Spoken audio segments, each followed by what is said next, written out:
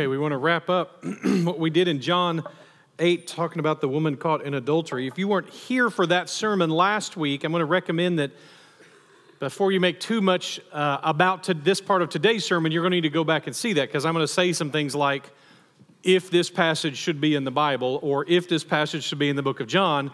And if you weren't here last week, that may freak you out a little bit. And so you may need to go back and listen to that sermon and look at the textual analysis and look at what it says actually in your Bible, which almost certainly is the same thing. So, but I do want to wrap that up and integrate that into the biblical truths that we do find building very clearly in the rest of chapter 8. But let's wrap up this little section, and we're going to see how it fits in. So here we have Jesus was in the temple, he was teaching, and then this section is just kind of shoved there into the book of John, and again, almost certainly doesn't belong there, but let's finish talking about it anyway. In verse 7 of 8, and they continued to ask him. He stood up and said to them, "Let him who is without sin among you be the first to throw a stone at her." Once more he bent down and wrote on the ground. When they heard it, they went away one by one, beginning with the older ones, and Jesus was left alone with the woman standing before him. So let me make sure that you understand the context. A lot has been written about this account, and if it is an account of Jesus Christ, if it is an accurate account, then really it's not special in that it's very similar to the other times that the leaders and the teachers of the law confront Jesus and try to get him in a trap. And so they try to trap him about paying taxes, and he outsmarts them.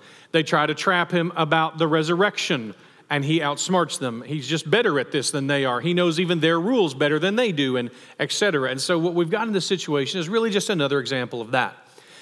So allegedly, these men have, these Pharisees, these teachers of the law, the scribes, that they've caught a woman in adultery. There's all kinds of issues with that we talked about last week that we won't get into today.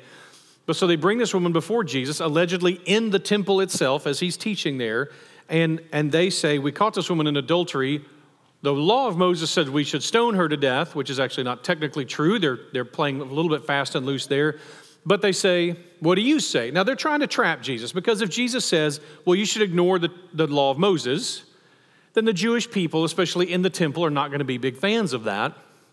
But if he says, "Oh yeah, I think you should kill her," well, the Romans have already made that illegal. The Romans are who dominate the culture. The people of Israel get to rule themselves, but only under Roman law. The Romans have conquered this whole region of the world at this time. So, and they've given no one the authority to do capital punishment, to kill somebody, except them. So no one else has that right. So see how they've got him trapped there. It's kind of like, do we pay taxes or not? It's the same kind of trap. Well, Jesus, just whatever it is he writes in the sand, and we talked about that last time, we're not going to discuss that today. He gets up and says this phrase, "Let the one who's without sin among you be the first to throw a stone." Now here's what's interesting. He seems to just be doing nothing more here than referencing the Old Testament law, the law of Deuteronomy, from the way back and the teachings of Moses, which is the one that they allegedly were trying to cite, but did not do so perfectly. We see that in Deuteronomy 17. "On the evidence of 2 witnesses or of 3 witnesses, the one who is to die shall be put to death. A person shall not be put to death on the evidence of 1 witness. The hand of the witness shall be first against him to put him to death, and afterwards the hand of all the other people, so you shall purge the evil from your midst." Now notice, whose job is it, literally here? Who is to cast the first stone? The first witness is to do that. This is straight from the law of Moses. This is the passage they claim to be referencing. And they come to Jesus saying, "What should we do?" And so Jesus, probably writing some type of offense in this dust on the temple floor, stands up and says, "So where's the first witness?" I mean, Jesus is not a judge. He's a rabbi. He's not a Pharisee. He's not a member of the Sanhedrin. He has no legal authority at all in this condition. In this situation, he has no standing. He's just a teacher. So they come to him and say, "What should we do?" And he goes, "What do you mean, what should you do? Doesn't the book of Deuteronomy tell you what you should do?" Well, okay. Well, the first witness ought to be throwing a stone right about now, don't you think? See, he's reversed the exact trap, reversed it back on them. They can't pick up a stone and throw it, or they will be guilty of going against Roman law. But if they don't pick up a stone and throw it, then they are saying that, well, the law of Moses doesn't apply. So he's just completely reversed the trap on them. They are now stuck in their own trap purely because he knows the law better than they do. He goes, well, okay, the first one should throw a stone. Well, what happens is, I think the whole reason that it says that they leave in order from oldest to youngest is because in the Jewish world, oldest means wisest. And we know that's not always true. There are plenty of old fools in the world, but the oldest is supposed to be the wisest, and so that's how they interchange that. The wisest, the first ones to realize Jesus has just turned the tables on them, and they've lost. It's probably all that means, that they're going, well, he beat us again, and they turn and walk away into the crowd at the temple. If this is a correct story, that's probably all that's really going on here. So Jesus, while they're wandering off, oldest to youngest, realizing they've been beaten, Jesus is still doodling in the sand, whatever it is he's writing. And at some point, he looks up and acts all surprised that no one's there. Now, the woman is still here, which is always intriguing to me. All of her condemners run, and she doesn't. This was a perfect chance for her to run away. But she doesn't. She's standing there waiting for Jesus' judgment on this. And interestingly enough, the way she says it. So Jesus stood up and said to her, "Woman, where are they? Has no one condemned you?" Again, I think you should picture Jesus almost feigning surprise here, like, oh, well, what do you know? They all left. You're still here. Where are all the people who condemned you? And she says, "No one, Lord." Now, I don't know how much emphasis to place on that word, Lord. I don't know if she has recognized that in the truth that he is somehow, in the end, the judge. I don't know if there's something more, that's another way in the Hebrew world saying Lord can just mean sir. Can just be a sign of authority. How much should I put on that? I don't know. Again, given that this may not even be necessarily scriptural, makes it harder to engage with that. But she says, "No one, Lord." So Jesus says, "Neither do I condemn you. Go, and from now on, sin no more." Now again, a lot of ink has been spilled on this passage and on this terminology. Did Jesus approve of her sin? Is Jesus not condemning sin? Listen, he wasn't a witness. You don't need to know anything else about this except this. He's not a witness. The book of Deuteronomy says the first stone should be thrown by the first witness. There are no witnesses standing around. Jesus has, although obviously as the Son of God, if Jesus wanted to express his authority as a Son of God, he could judge her in this moment. But that's not why Jesus was here 2,000 years ago. He tells us that. His main job was not judge. He wasn't wearing the robes 2,000 years ago. There's a place for that in the future. There's a role for that in the future. But at the time he's here, that's not what he's doing.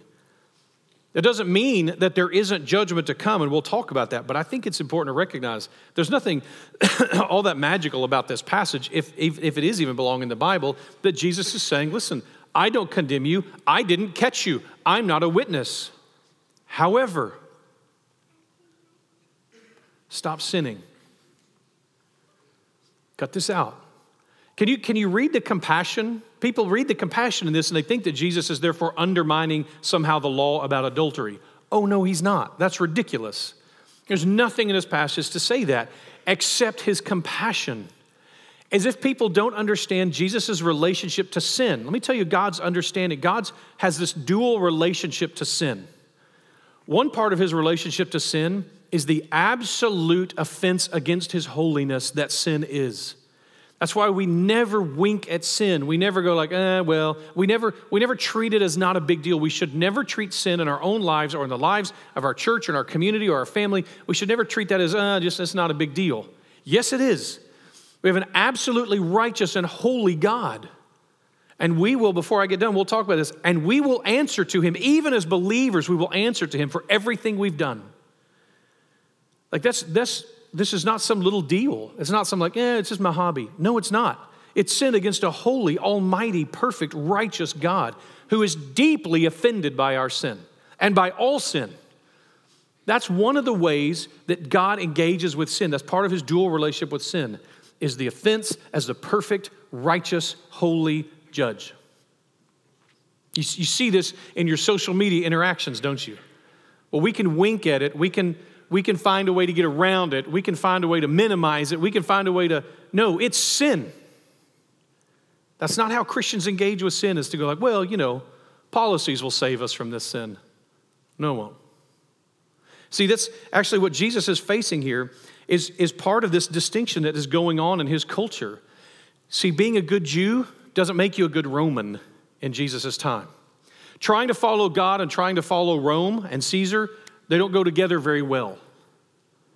For a weird fluke, for a freak of nature, a miracle of God, for about 200 years, being a good citizen of the United States gave you a shot maybe at being a good citizen of heaven. There was a lot of overlap, maybe 90, 95%. Although, honestly, even when you go back to the founders who were founding on Judeo-Christian ethics a country and proclaimed so, even though it wasn't a Christian nation, they weren't creating a theocracy, they were saying these Judeo-Christian ethics are how we're making decisions about laws. And yet these same people were so poor at applying the truth of Scripture themselves that they end up like counting people from Africa as less than a full person. So understand, even the founders who were trying to follow this Judeo-Christian ethic did so poorly. They didn't look at the passages that talked about in God's kingdom there's no such thing as free and slave. Like that's not how this works. That's not how we. So they engage with this stuff as we have attempted this, but in a lot of ways, honestly, being a good Christian and being a good American have overlapped a lot. Well, we're starting to see that change over the last 40 or 50 years. And slowly but surely it's changing more and more. Rather than us panic about that, let me just tell you, that means we're joining the rest of the Christian world for the last 2,000 years. The fact that we've gotten to have it easy for a little while is cool, awesome. How fun is that?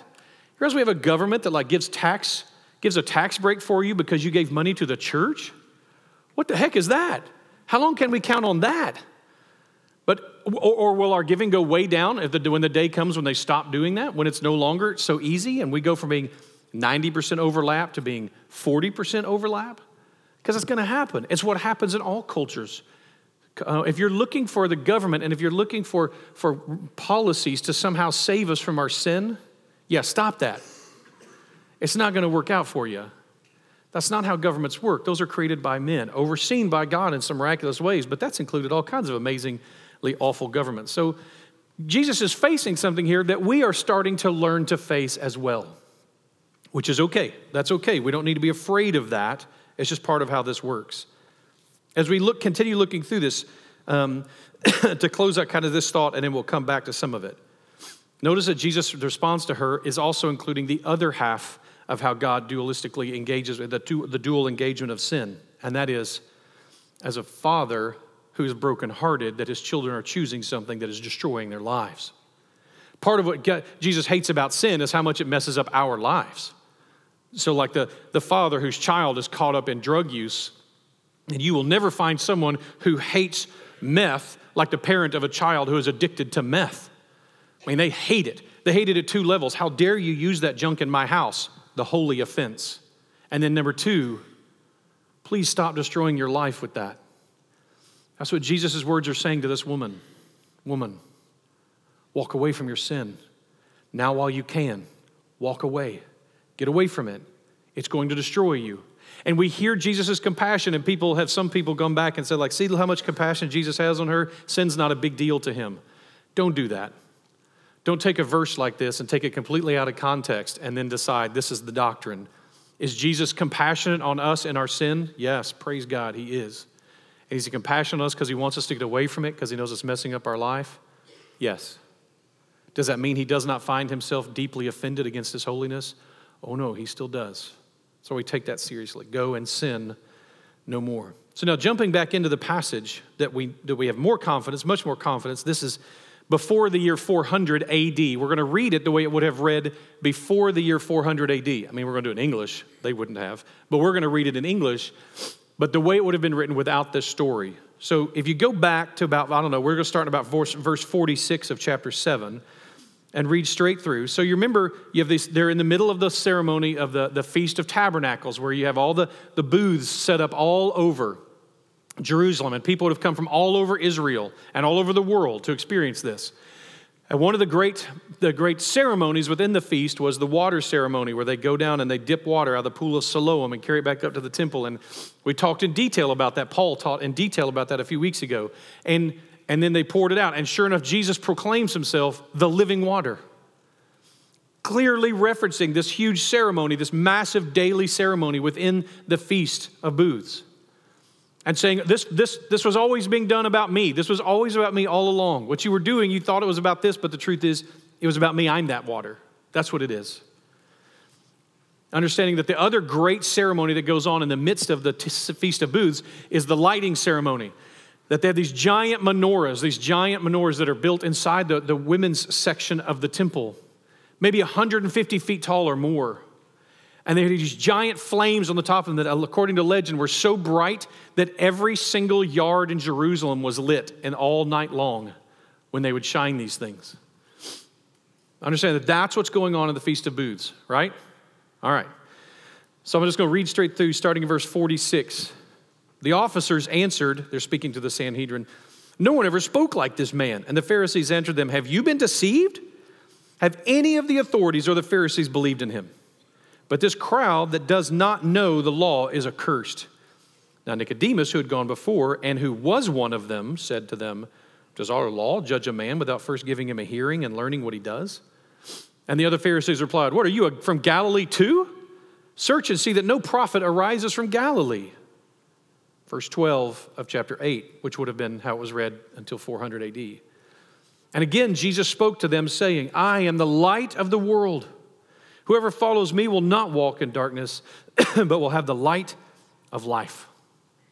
This is a huge moment in human history when Jesus declares himself in the Feast of Booths, the living water and the light of the world. He is clearly proclaiming himself God. He is clearly proclaiming himself the Messiah. And it's going to make people mad when he does this under these conditions.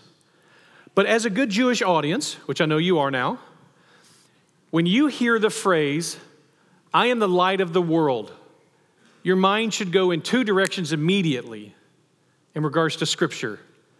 So the phrase, "light of the world," where does that take you in the Bible? You know, somebody yell it. Close, we'll get there.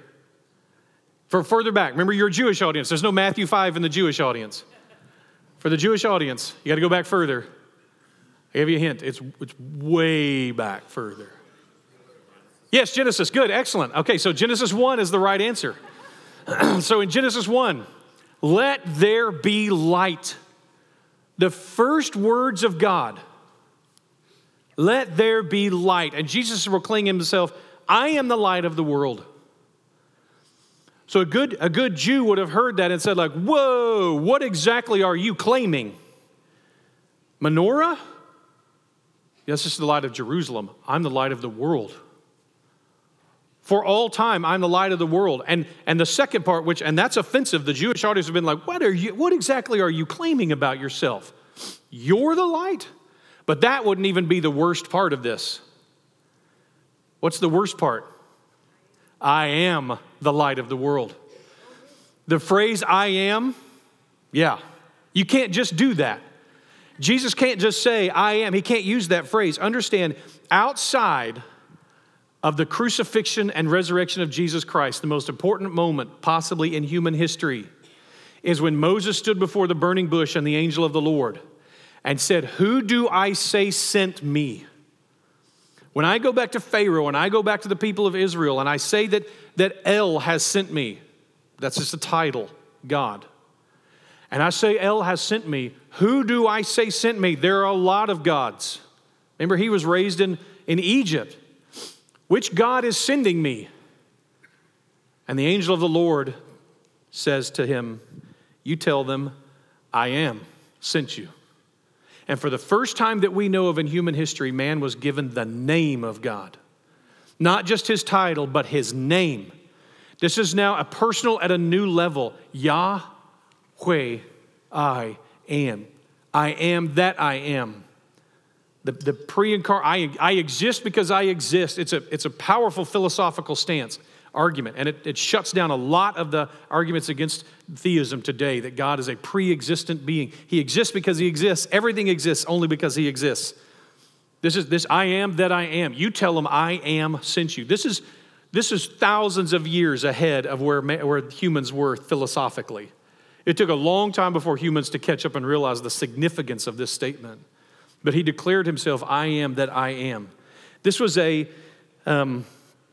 some of you probably listened to or see or read some of his books, but I really, really want to like Joel Osteen. mean, he just seems like a likable dude, doesn't he? Like he's got this awesome smile. He's got this great attitude. He's got this beautiful family. He gives away millions upon millions of dollars. He takes no money from the church. I really admire some things about this guy, and I've always really wanted to like him. He also dresses really awesomely snappy. I'm like, man, I need his tailor. So a few years ago, but I've always been troubled by, I love that the beginning of his sermons, he will say, every sermon, as far as I know, he holds up his Bible and he has everyone in the audience hold it. I've thought about just flat stealing this. It's so good. This is God's word. And he goes this whole long list. At one point he says, it is like, it's always the truth. I am what it says I am. Like that is powerful right there because it's the truth. We are who God bestows upon us. That's an important thing that fights against today's culture, which says, no, I get to decide who I am. No, you don't. God's truth is who decides who you are. That's the fundamental. You can tack some stuff on, but understand the foundation is laid in stone. He didn't ask for your vote. And so this is a powerful picture. The problem is, almost every sermon of his that I've watched, he never again goes back and re-references that very Bible that he just held up at the beginning of the sermon. The rest of the sermon doesn't involve that all-important God's word that he started with. So a few years ago, he came out with a book called I Am, and I was so excited. I saw it I was in the airport walking by, I saw it, and I was like, finally, I get to like Joel. He's written some deep theological stuff. He's engaged with the name of God, Yahweh, I am. Like, I'm so excited about this because his health and wealth stuff is just junk. The health and wealth, that's not about Joel. That's about health and wealth teaching. Health and wealth teaching is junk. It's unbiblical. So whoever teaches it. If I teach it, it's junk. So if I ever teach it, throw it away. So I was so excited about it, and I get the book, and I'm like, he's going to dive into the Yahweh, the name of God. And it turns out it's a whole book of things that I'm supposed to claim about myself. Some of them just delusional. I am attractive. I am thin. I am young. I'm athletic. I am rich. I was like, no, but I'm not like some of those things. Like, and so I have a truth is important to me. And so I'm reading through that. And I'm like, I don't understand this. The book is called I Am. And I was so heartbroken, honestly heartbroken, because I really do want to like him and even the stuff he does, because there's so much good that he does do. But I was so brokenhearted that as I read the book and then listened to his sermon about the book, and he never once references that this is God's name. And let me tell you why that matters. Anything that's true about me doesn't matter outside of the fact of who God is. Like, who I am is irrelevant outside of God proclaiming these things about me. Like, that's the thought that I can claim something in defiance of who the actual I am says I am. That's what matters. We're going to get there in a second. And the idea of the fear of judgment, which is right and righteous to fear judgment, there's an answer that God's going to give to that requires an acceptance of the identity that he places on us, that he puts on us. So as I was kind of sad about that. What a great opportunity to talk about who he is and therefore who we are. Not because we claim it, because he claims it. That would be more powerful in my mind. So John told us this was coming, by the way, this whole account. Way back in John 1, John said, in him was life, and the life was the light of men, and the light shines in the darkness, and the darkness has not overcome it. So John told us this moment was coming. He foreshadowed this, and we finally made it in the book of John to this point where it's abundantly clear. This is one of the repeated themes, light. By the way, water is a repeated theme that we've already seen multiple times. But try to imagine, so I am a little bit kind of semi-addicted to post-apocalyptic literature. It motivates me to exercise is one of the reasons that I like it so much. Like, I feel like I always need to learn to run better when there's zombies. But in my mind, here's one of the things that strikes me is, understand the two of the main themes when you read that literature, one of them is darkness and light. Because if the lights go out, it's suddenly very, very dark. And the other one is water, because you need water within just a few days or you die. Imagine the life that the people lived in first century Israel. We would call that post-apocalyptic. Like, if you shut down the grid and you shut down all our modes of travel and you shut down all our electricity and you shut down all our communications, that's what they lived with every day. And so imagine how significant the themes of darkness are to them, because 2,000 years ago, when it got dark, it was dark. Have you been like in a cave? You done the cave walks or whatever? Or you've been in a part of the country or a part of the world where they don't have electric light everywhere and they shut off the light. One of my favorite things that we do is when we go out on the Sea of Galilee, that we have to kind of bribe our boat people to because they're not supposed to do this, but to turn the lights out while we're out there. And I mean, it gets dark. There's nothing. And the thought of how dark it was, well, of course, light is a powerful theme for them. It's a constant need. We have light all the time. We don't think about this like, oh, I need some more light. We're always going like, how do I turn the screen down? We're over inundated with light, and so we don't think about the desperate need for light or the need for water. We can just turn on the faucet or whatever. So we don't always think in those terms, but those are important concepts. Also, we are afraid of the dark. This is a fascinating one because almost all children are afraid of the dark at some point. And unlike some fears, like a lot of our very youngest childhood fears, we don't really remember them because we grow out of them before we're old enough to remember them. But fear of the dark for many of us lasts 7, 8, 9, 10 years old. You're still afraid of the dark. And so you may remember when you stopped being afraid of the dark, if you ever did. Some of you may still be afraid of the dark, but that's a powerful thing. The issue is that I want to bring to our mind right here is this. We outgrow our fear of physical darkness, which is great. But are we afraid enough of spiritual darkness? Or is that what we treat as though it's not very significant? Yes, I can let this evil into my life. Yes, I can let this source of sin into my life. Yes, I can flirt around with this sin or that sin, or the spiritual darkness. I can play around with things that I know aren't true. I'll just hang out there. That'll be fine. We're not afraid enough of spiritual darkness, and we don't understand the effect of spiritual darkness sometimes on our souls. That there is effect that it has on us as we engage with light as a theme. And by the way, one of the ways that light plays out in this is that judgment is a theme, truth is a theme. And one of the things that light is supposed to do is give a correct picture, which is what allows us to judge.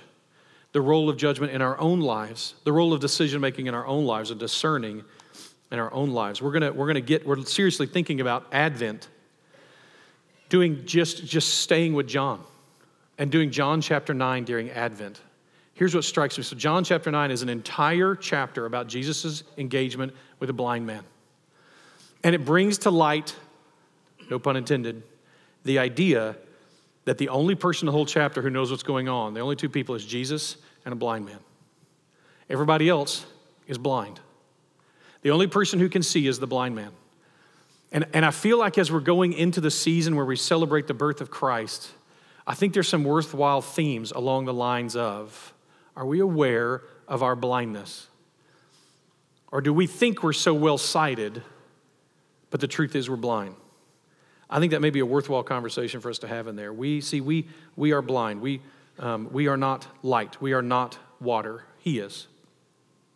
The dark humor of true humanism is to watch a humanist try to explain how humans can solve the problems that we cause. Because it turns out we're not that impressive. But so then how do we engage with this? God has called us to do these amazing things. We're actually called little Christs. That's what Christian means, little Christ. And so these little Christ, we're his ambassador, we're his representatives, we're his body on earth, his hands, his feet. But if we're not light, if we're not water, how are we supposed to do that? Well, check this out. In John 7, the chapter we were at just last few weeks, we noticed this verse. This verse is special to our church. It's part of why the symbol for our church is what it is. 38, verse 38. Whoever believes in me, as the scripture has said, out of his heart will flow rivers of living water. I think I sent them the wrong verse. That's my fault.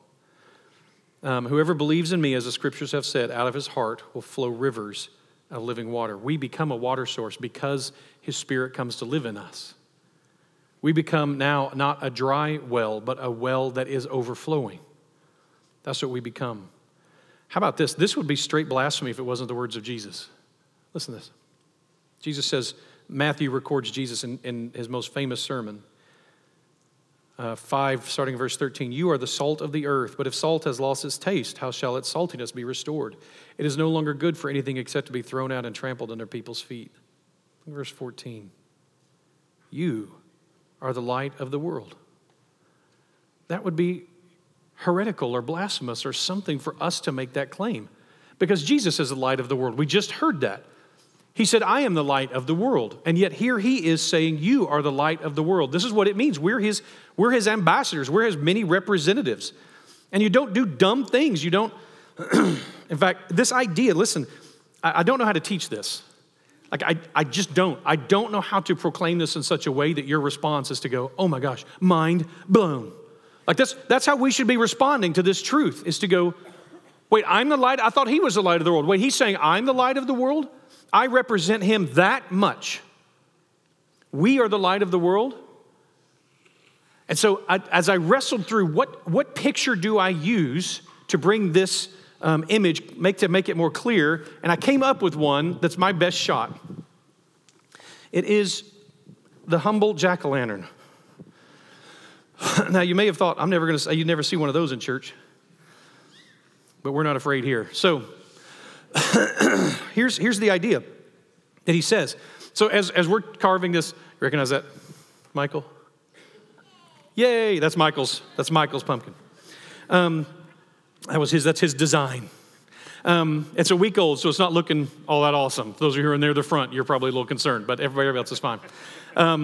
So here's the thing. This as we're doing the little pumpkin carving tradition, which is always fun, and they get to create what they want to do and all that kind of stuff. So Ginger walks out and hands me a book. Is like, why don't you read this to the kid? And it is the gospel according to the jack-o'-lantern. And it just works. I mean, listen to this. Okay, so you start as one thing. And Christ purchases you, right? Claims you, cleans you out, cleans all the gunk out, puts a new identity on you, and then shines his light through you. That's the very concept of the gospel and the role of us being the light. We aren't the light. We are the vessel that bears the light. That makes us the light of the world. You get that concept? That's pretty good, isn't it? So I stole it. It's not unique to me. But so this is a pretty cool concept that we would say, this is like who we are. We are the vessel. Now, the Apostle Paul goes into great detail with this, that we are like vessels that carry these things, the God's glory inside of us, that shines out of us. But I want you to have that in your head, is that's what what do you not do? So no one who carves a pumpkin and puts a candle in it, no one then puts a cardboard box over it, which is exactly what Jesus says in Matthew 5. Nor do people light a lamp and put it under a basket. You all remember that from the song, right? Do you hide it under a bushel? That was terrible. That was the only thing you enjoyed sometimes in children's church, if you were like me, was the opportunity to scream, no! Like that was except the tack. The tack was the only other good part, right? But no, we don't hide it under, because that's dumb. No one does that. You don't have a light and then cover it up. Is that how we live? We're this light, and Jesus, we are the light of the world, that his light shines through us, and yet we're constantly going like, I probably shouldn't talk about that. Oh, I probably shouldn't show that too much. Oh, I probably shouldn't be that. Yeah, see, we're missing the whole point. And the Pharisees, of course, miss entirely the power of what Jesus is teaching here. So the Pharisees say to him in verse 13, you're bearing witness about yourself. Remember, he said, I am the light of the world. You're bearing witness about yourself, so your testimony is not true. Jesus answered, even if I do bear witness about myself, my testimony is true, for I know where I came from and where I'm going, but you don't know where I come from or where I am going. So they should have said, like, your testimony isn't convincing or something like that. They're doing the same thing with the word truth that our media keeps doing. Well, we've heard one person's truth, now let's hear another person's truth. That's not what truth means. We need a word for that. We need something that means disinterested, objective, external, something that is true, whether we know it, believe it, or like it. Even if we all got together and voted against it, it would still be true. We need a word for that. If it's not going to be true anymore, we need a new one. But they're saying, well, you don't have two witnesses, so your testimony isn't true. No, it may not be valid under the law. Fine. But it's still true. See, the testimony, social media proves this to us. The testimony of thousands of ignorant people is not worth as much as the testimony of one person who knows the truth, right? And that's just how that works. Sorry, that is the nature of it. Wikipedia can teach us consensus, but it cannot teach us truth. There's an answer that's either right or wrong. Now, we don't always know the truth. We're humble enough to acknowledge that. We don't always know the truth, but understand that Jesus is saying, but I'm the only one who knows this. Now, what's funny is then Jesus calls in a second witness. He actually does, which is very cool theologically, by the way. We're going to talk more about this. And as humans, we think we're super good at this whole truth thing. We think we're super good at knowing reality, and actually we don't. On Wednesday night, I'm going to show a video to discuss that part of this because I think it's really valid and valuable for us as Christians to understand that we need to be humble. But this is the way that works. An abundance of testimony that is wrong isn't as valuable as one person's testimony who is right. Now, here's what Jesus responds, though. You want a second witness? How about this? You judge according to the flesh, verse 15, I judge no one. Yet even if I do judge, my judgment is true. For it is not I alone who judge, but I and the Father who sent me. Now, I don't know about you, but if you want to call two witnesses, God the Father and God the Son are good ones to call.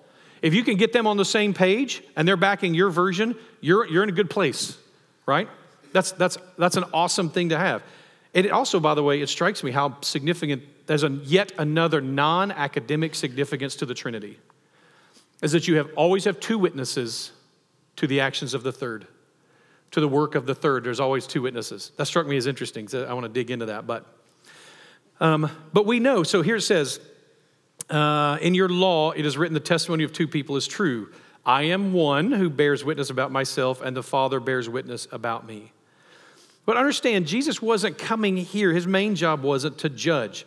That's that phrase, if I do judge, my judgment is true, for it is not I alone who judge. That idea, or when Jesus talks about that, I don't judge the way you judge. You judge on the outside, I don't judge that way. Not I do it differently than that. But notice that wasn't his main job here on earth that first time 2,000 years ago. He came as the Lamb. Just a few chapters ago, John 3:17, God did not send his Son into the world to condemn the world, but the world might be saved.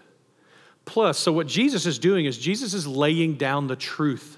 2,000 years ago when he came, he was laying down the truth. That truth and how we respond to it, that is our judge. How you respond to the truth is the judge itself. He's going to say that when we get to John chapter 12, whenever that is. If anyone hears my word and does not keep them, I do not judge him, for I did not come to judge the world, but save the world. The one who rejects me and does not receive my word has a judge. The word that I have spoken will judge him on the last day. See, the very fact that he is light means he reveals truth. How we respond to that truth is our judgment. He is judge in that his word judges us. He doesn't have to make it up. The word is there. His word will judge us. So this is the challenge for a pastor, at least for me, to try to teach is I want this side of the conversation to be taken very, very seriously. That we will face judgment. That everything we have done will be brought into the light. Sometimes, some of us will face it here on earth, which is painful enough. But everything will be brought into the light. He is light. He is the light of the world. He exposes and reveals and comforts and all those things. But we will face this judgment. The Apostle Paul tells us this in no uncertain terms. 2 Corinthians 5:10, for we, he's including himself, we must all appear before the judgment seat of Christ, so that each one may receive what is due for what he has done in the body, good or evil. So understand that past the judgment, there's a judgment where you have the saved and the not saved, the sheep and the goats, the wheat and the tares. Pick whatever parable you want to. Those who have accepted the free gift of his grace and those who have not. Past that judgment, there still is a conversation that we each get to have with Jesus Christ in which we talk about how we lived our life. What did we do with this truth? What did we do with this light? What kind of a husband was I? He's going to have that conversation with me. Chris, let's talk about you as a husband. Good and evil. It's a mistake that many times in the world, especially for us as men, I think it's easy for us because, the whole, if your wife isn't happy, no one's happy. If a happy wife equals happy life type of thing, right? And so it's easy for us as men to think, oh, well, the person who I stand in judgment, the person who stands in judgment over me as a husband is my wife. No. As awesome as our wives are, they're not perfect. Only God is perfect. And in the end, my wife doesn't answer to me. Ginger doesn't answer to me for who she is as a wife. She answers to God for that. And I won't answer to my parents for what kind of a son I was. I will answer to God for that. And brother, and pastor, and teacher, who are apparently judged more harshly, whatever that means, but it's scary. Like this is real, and I want us to treat this with sobriety, with seriousness, with a sense of, I want that conversation to go well. I want that to be a conversation which God says, you know what? Of course you weren't perfect. Of course you messed stuff up, but well done. You've been good and you've been faithful. Good job. You tried hard. I'm going to take your attempts and count that as, we want that, okay?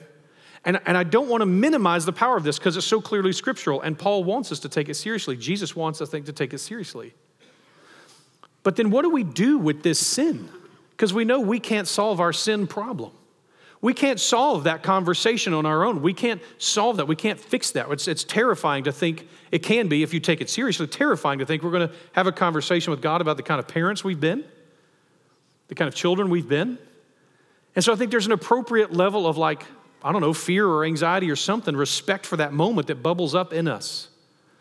But I don't want us to live just here because that's also not biblical. That's not appropriate either. We find ourselves dealing with the terror of that sin. So let's spend a little bit of time over here. What do we do with that sin? Well, the same author, John, tells us in his letter we call 1 John, chapter 1, verse 9, if we confess our sins, he is faithful and just to forgive us our sins, which we can kind of wrap our brains around. We can understand forgiveness. But here's the part we have a hard time with. And to cleanse us from all unrighteousness. Understand that with the work of Christ, you are cleansed. If you put your faith in him, you've been washed by his blood. You could never make yourself impure again if you spent the rest of your life trying. There's nothing you can do to overwhelm the blood of Jesus Christ as a cleansing agent. He has cleansed you. You can live as though you're not pure, but you can't ever not be pure again. He has purified you. You have been made righteous before him. Nothing you can do can change that. You can act like you're not, but you can't not have it be true. My children can act like they're not my children, but they're stuck. They're my kids. They're always going to be. They could file an injunction with the government to declare themselves not my kid. That's just government denial. Sorry. This is a thing, right? Understand, this is how this works. They are our children.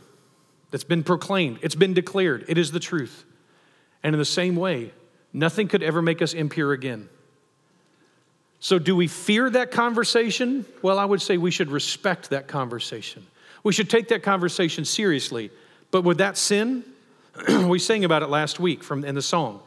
My sin, oh, the bliss of this glorious thought, my sin, not in part, but the whole, is nailed to the cross, and I bear it no more. That's why it can be well with our soul. He took it all, he took care of it.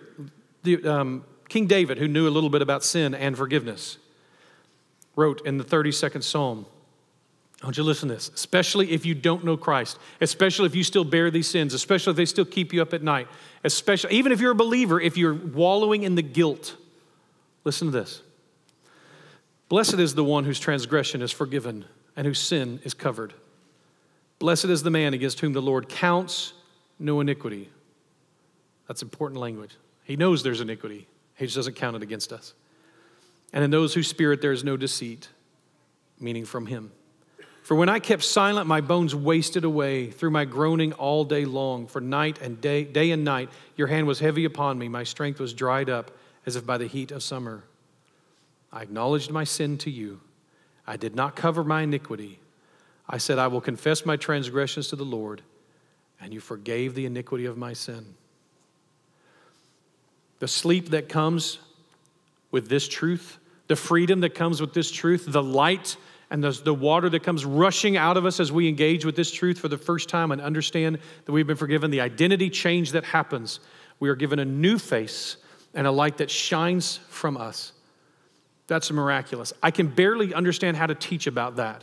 I don't even know how to touch on the fact that Jesus Christ is the light of the world. Man, we search everywhere for light, and he is the light of the world. It's beyond my capacity to even really engage with. So I'm going to pray instead that the Spirit will somehow bring that to life in you with what it is that light should be, how that should be lived out, how His light should be lived out in your life, how His water should be enjoyed in your life and the lives of those around you. Don't cover it up with a basket. No. Instead, embrace that, engage with that, live that out. Let's pray. Father, thank you so much for the truth of your word.